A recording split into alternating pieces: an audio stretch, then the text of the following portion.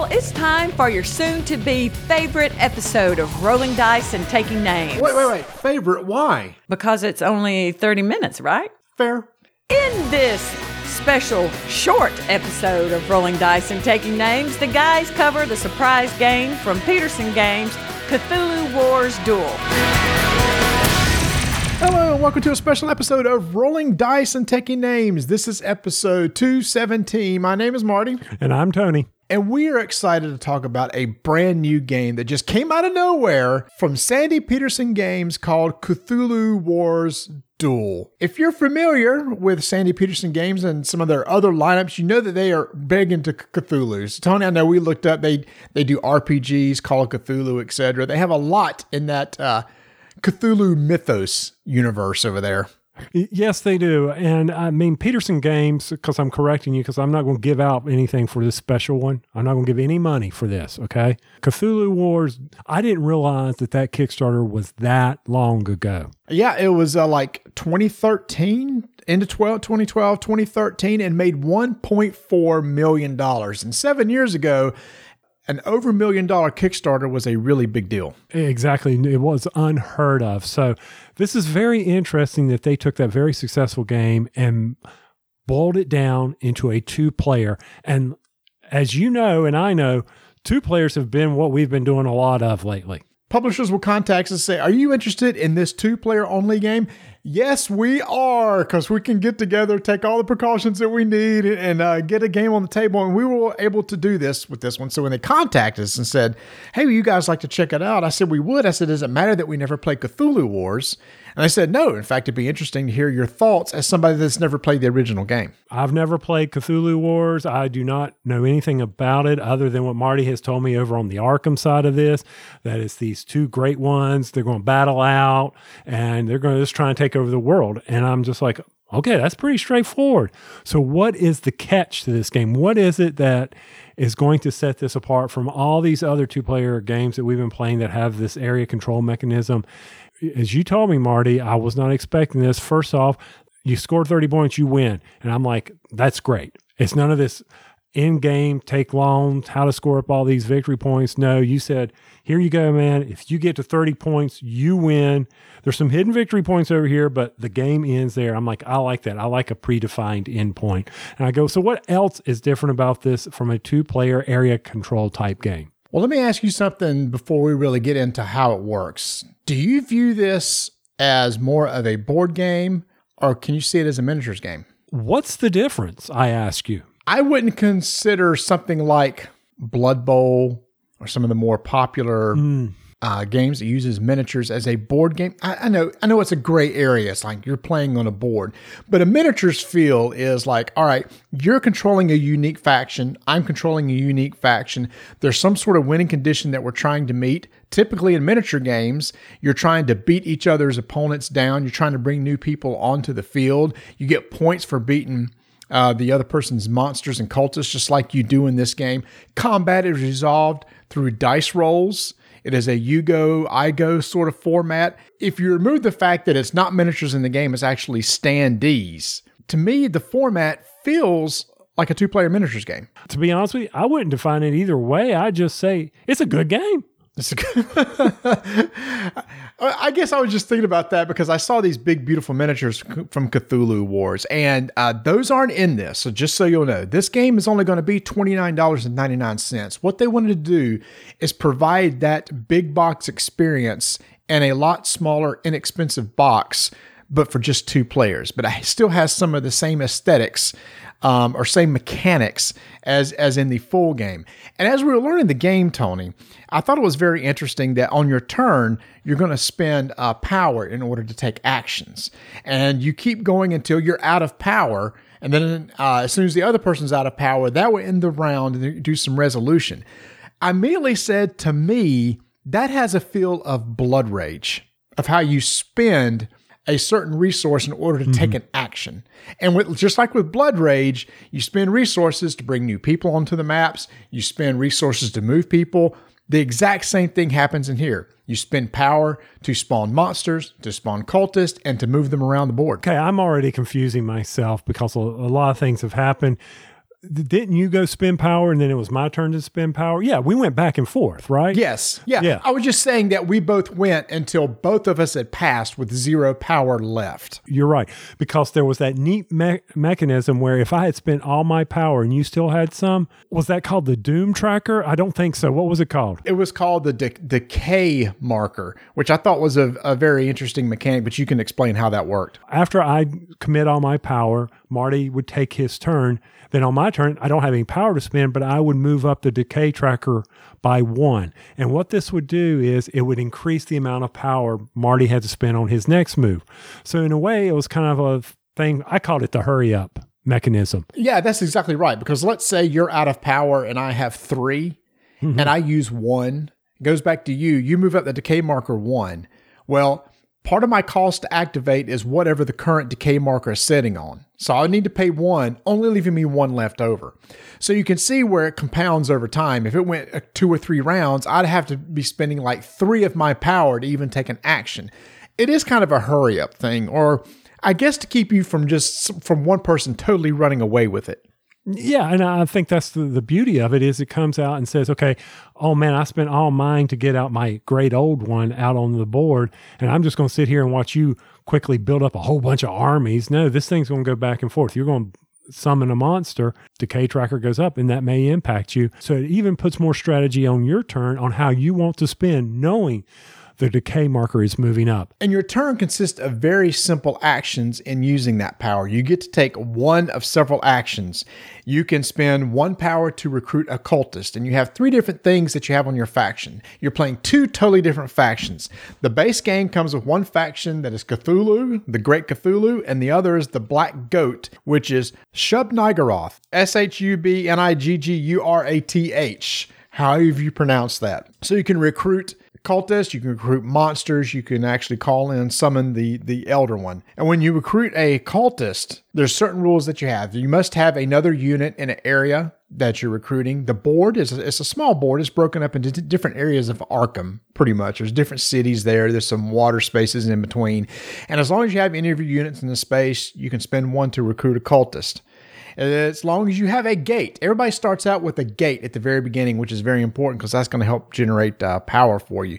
If you control a gate, you can spawn a monster or a great one there, and their cost is variable. There's small monsters, there's big monsters. You can pay 3 to create a gate. If you have a cultist in an area and you want a new place to spawn, pay 3 power, create a gate, put up one of your cultist markers on there to indicate that you own that gate. 1 power to move. And this kind of reminds me of Blood Rage. You'll spend a power, move a unit 1 space. Spend a power, move a unit 1 space. That's how you get around the board. Pay 1 power to battle. We'll explain how battle works later on. And then just 1 power to capture a cultist, which is basically getting points. Because anytime you destroy any of the other person's factions, whatever their power value is point that you're going to get on your tracker. And like you said, the first person to 30 points wins. So very simple. Like you said, actions. The gate control is important. So that's one of the things you have to do from a strategy standpoint. You know, I was sitting there trying to understand that. But then you did something for me that all games will do. You say, hey, by the way, there's a way to break rules. Of course, there's ways to break rules. There's always ways to break rules in a game. And that is through the spell books. Now, I like this mechanic. This was in the base game, and I really liked how this worked. So if you achieve certain goals, certain criteria, you can go through your spell book and place it on the board, and it's all laid out right there for you and tells you how you'd have to achieve this.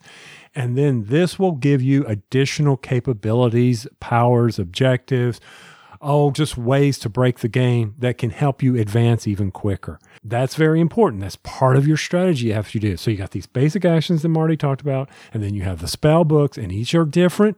The objectives are different between the great ones, the old ones, the elder ones. They're all different. So that all comes into play. So very asymmetric. One of Marty's favorite words to use in a board game, in a 2-player game. Oh, yeah, very much so. That's what I kind of like about this is that both of the actions that are available to us are exactly the same. It's just that the units that are on the board are just totally different. And, like you said, you talk about the spell books. So each of us have 6 spell books that we can activate over the course of the game. For example, Black Goat has, hey, if you have units in 4 different areas, as soon as you achieve that, you get to take one of your spell books and put it on the board. Another one is Awaken the Elder One, or the Great One. As soon as you do that, you get a token on the board. And both of them are very different on how you get the spell books.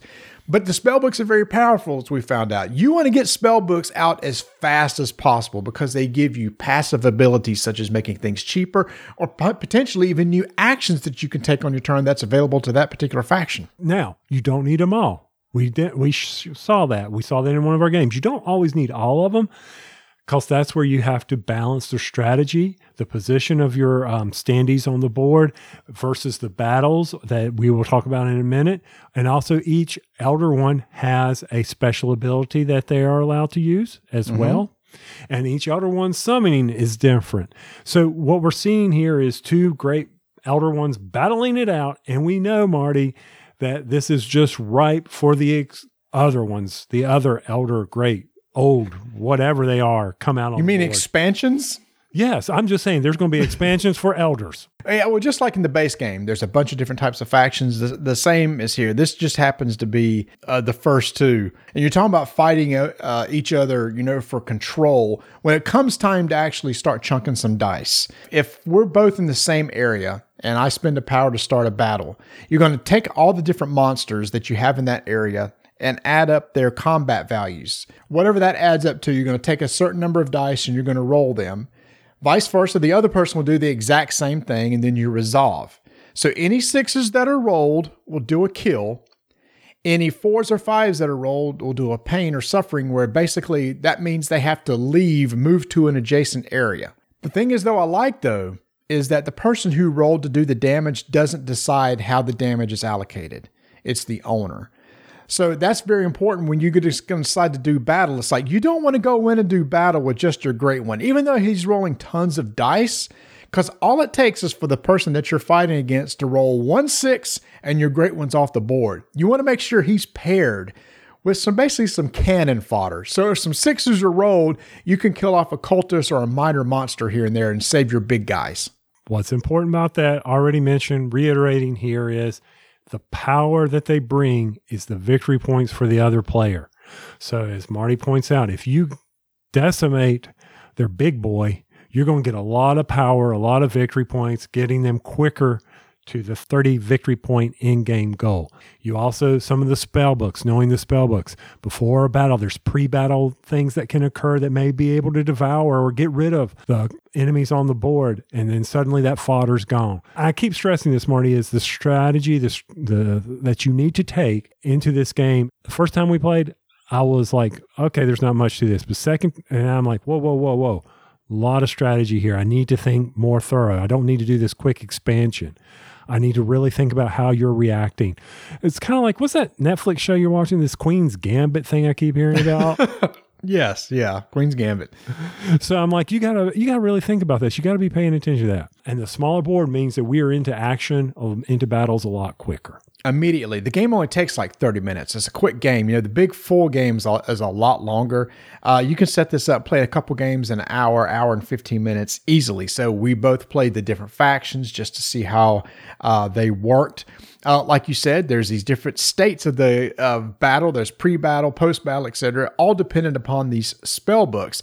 And this is where I said, to me, it feels a lot like a miniatures game, because just like in a miniatures game, the units I'm bringing in have a very different feel than the units and stuff that you're bringing in, but the basic rules we share between the two of us. It's just the people that we bring in are going to break those rules. I guess, and like a miniatures game, I need to know how my monsters work, the special abilities, how the spell books work. But if I also know yours, I'll do much better at playing, because I'll know, okay, he's put that spell book out there. I know what that does. Oh, he's got that monster out there now. I know what he does. I want to avoid him, etc. But we're not done yet. It's not as simple as spawn some stuff, go fight some stuff. Oh, no. So once we both pass, at that point, we're going to gather power back. Now, right when the game first starts, we start each with 8 power apiece. After that, we're going to gain power back at the end of our turn. We're going to gain 1 power per cultist on the board, 2 power per controlled gate. And basically, you control a gate if one of your cultist tokens is sitting on top of a gate. You get 1 power per captured cultist. Now, Tony, I like this. If I captured one of your cultists, what that would do is basically on my turn, it may not only potentially give me points, But it also adds additional power to me that I can use next round. And once I gain power from that cultist, I give it back to you. I don't capture it. I just keep it until the end of the round so I can count it up. Then there's going to be 1 power per abandoned gate. So let's say there's a gate sitting on the board where there's no cultist on it. Both of us get power for that. And then you may get additional powers for special abilities. Once that marker is set on your board, you got this nice little player board to track that. You evaluate. If one player ever has more than twice the amount of power as the other player immediately jumps up to half of that. So again, this kind of makes sure that one person doesn't run away from it. Then whoever has the most power will be the first player in the next round. And then it's the doom phase, which actually, Tony, is another way to potentially end the game besides just getting 30 points first. In what way is that? Because you can't remember what it's called. It's called the Ritual of Annihilation. So there's a tracker on the bottom of the board, and you can spend power equal to the current position of this marker that's on the main board. And you get to earn 1 doom or victory point per controlled gate that you have, and 1 elder sign per great old one that you have on the board. So an elder sign is basically off to the side are some face down tokens of different values, 1, 2s, and 3s. During this doom phase, you have the option of doing this Ritual of Annihilation. You pay the cost in doom. It starts out at 5. So I could pay 5, count up the number of control gates I have, give myself that much doom. Then if I have, like if I was playing Cthulhu, he's on the board, I pick up one of those tokens, put it down in front of me. Then I move up that marker 1 spot. So the next time the ritual happens, it's going to cost a little bit more. But there's a limited number of spots on that track. And if ever we advance past the last one, it actually immediately triggers the end of the game, even though neither of us may be at 30 doom yet. Then at that point, what we're going to do is flip over any elder signs we have, add that to our existing doom. Whoever has the most wins. And I won, but not by that. No. That came down into an epic battle. That ritual of Annihilation. Another part of the strategy. Do I really want to spend all that power to do that? Do I have enough? And that comes down to the gates you control. Sure. For me. If you have a lot of gates and it's like, oh man, the cost of a ritual annihilation is 7 this time and I've only got 11, but I've got like 4 gates. That's immediately 4 points. Plus, if your great one's on the board, whatever elder sign token you pick up. So then that forces someone to come in and say, okay, I need to be able to take those gates away from you. Yes, 100%. And also, you're getting points for those controlled gates. So I want to make sure to take those controlled gates back from you so you'll have less power that you can spend to actually perform the Ritual of Annihilation. Lots of stuff, dude. Lots of stuff going on. It is. But that's what I think's so cool about it. It's such a deep game for something that's so simple to play. I mean, like I said, I went over the actions. You can summon cultists, monsters, great ones. You can build a gate.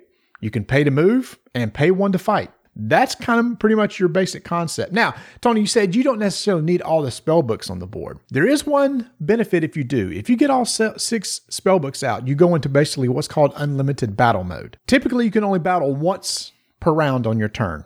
If all 6 books are out, you could do multiple battles during your turn for that round. At the cost of 1? At the cost of 1. You just can't battle in the same area twice. So once I fought in this area, I can no longer battle in that area again, but I can go over here and fight in this area. So what happens is towards the end of the game, once both of you have 6 books out there, you're generating a lot of power. There is a lot of fighting going on the board. And it's kind of I mentioned this the other day when we were playing. When you crossed about the 20-21 points on the Doom track, it ramped quickly. Because you had a lot of people out that could wipe me out. You were able to do the Ritual of Annihilation to get some quick points. So it's a slow build, but a quick ending. So it's an acceleration ramp, pretty much. And that's what we expect from a good game.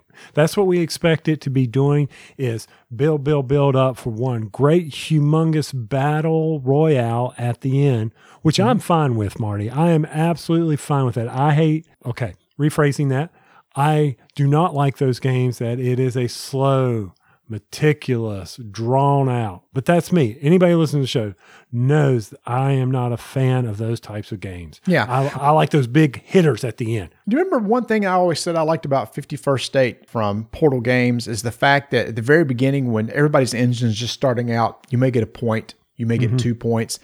But 3 or 4 rounds in, all of a sudden, oh man, I'm generating 4 points. I'm generating 5 points. I mean, the end comes really quick. And that's how I feel with this one too.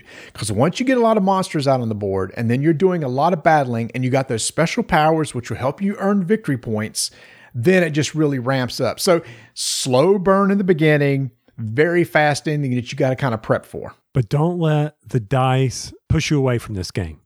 Yeah, that's a very good point. Dice can be nasty, right? They're random, of course. Yes. Yep. Because in our games, I mean, there was that one where you were pretty well just destroying me, and I got a whole bunch of 6s in a big royale battle, and that was the game. Yep. But, too, as those powers come out, as you understand how your monsters work, how your opponent's monsters work, there may be special abilities to help mitigate potential bad luck on the dice rolls, etc. You might can earn some re-rolls and stuff like that.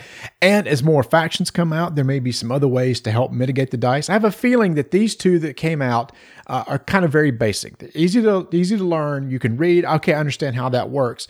But just like we talked about in our last episode with Unmatched, you start out with the really basic concepts. This is how this works. And then you can come out with more complicated factions and stuff later on down the road. So again, where I said, hey, this kind of has a miniatures game feel to it. When it comes down to the battle, you're chucking dice. Sometimes they roll your way, sometimes they don't. And if you really enjoy this game and the standees, you're like, oh man, if only they hadn't done standees. Keep in mind, Peterson Games has the Call of Cthulhu miniatures out there, and you can pick those up at miniaturemarket.com. That's miniaturemarket.com. Paint them. You can really enhance this game if you enjoy it. And right there becomes a miniatures game. You just added miniatures. Okay, that may not make it a miniatures game, but in my simple mind, it makes it a miniatures game. Yeah, and we actually looked that up on Miniature Market. They have the old ones on there, the great ones like Cthulhu, etc. They got some little cultist tokens.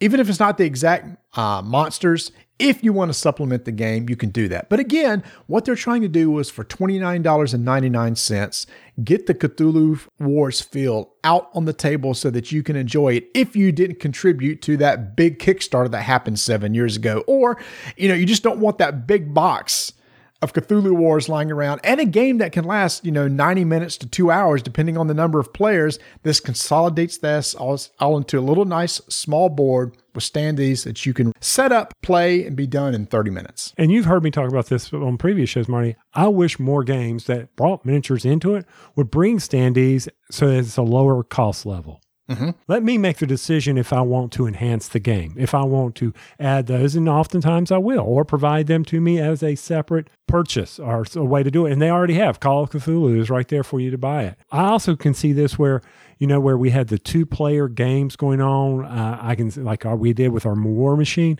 you could drop this in no time and have this going on. Warcry, same thing. Where you've got these battles going on. You could set up tournaments if we ever get back to tournaments. And it's funny that you said that, because if they come out with more of these, you could totally set up an afternoon at the game store. And basically, all right, we're going to have a Cthulhu Wars Duels tournament.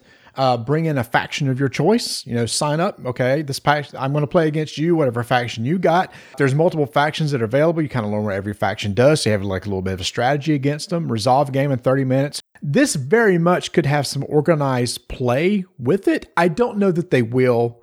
Peterson Games has not told us that.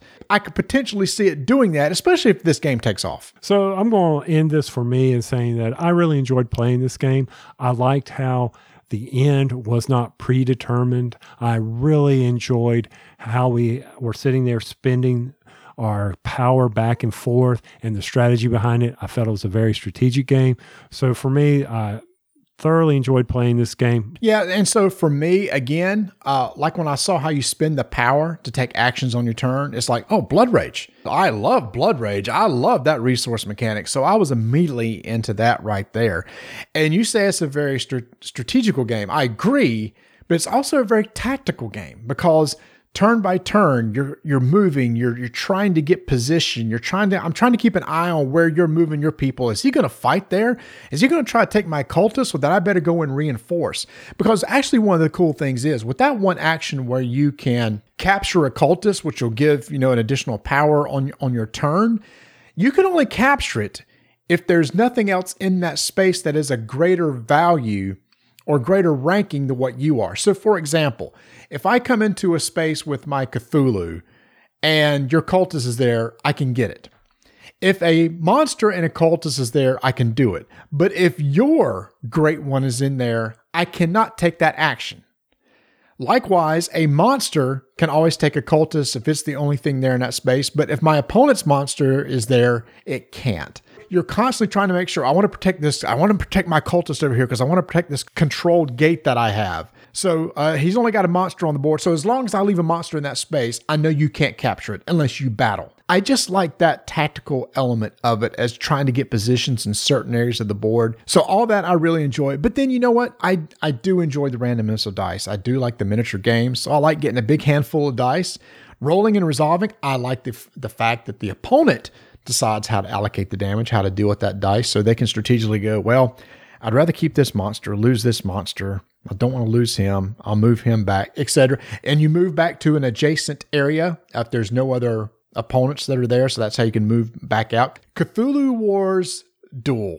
I now really wouldn't mind experiencing the big version of the game. I think it'd be interesting to sit at the table with you and one or two other people and have this big battle with these big miniatures on the board because we understand how the mechanic works. If we ever get back to our RDTM meetings of over lunch, this is a great lunchtime game. And it's available right now. Came out of nowhere, man. Kind of a shadow drop. You know, in video games, they do a shadow drop. It's like, oh, we didn't know this game was being made. And boom, there it is. So at the release, as of the release of this episode, you can go out to Petersen Games website and actually order this right now. And it's only $29.99. There's a lot of game in this little box. There really is. There's a lot that you can do with it. And I hope that they come out with maybe some additional factions, maybe, I don't know, like maybe $15 for a new faction, because all it really takes is a couple punch boards and a new player card and 6 spell cards, and that's it. So be sure to check it out. Go to the Petersen Games website for more information. Appreciate you taking time listening to us talk about this new. Marty talks about the shadow boxing drops or whatever. Shadow drops, shadow boxing drops. By the way, for everybody, make sure that you spell Petersen Games correctly. That is PETERSEN games.com, because don't put the O as son. Petersen. Come back and listen again in 2 weeks for our year-end episode where we will have some great giveaways, talk about the annual survey that we're going to have up. Keep rolling dice and taking names. As Tony said, remember to come back our next episode. It's our big anniversary episode. And to prep for it, make sure to go join our Discord server, join our BGG guild, because those are where we're going to be drawing some names for some great prizes. Tony and I have already contacted several publishers who are going to be giving away some super games, maybe some gift certificates from Miniature Market. So you want to check out episode 218. Follow us on Twitter at Dyson Names and Instagram Dyson Names. And since this is a special episode, we're not doing a stinger. But you just did one. Oh well.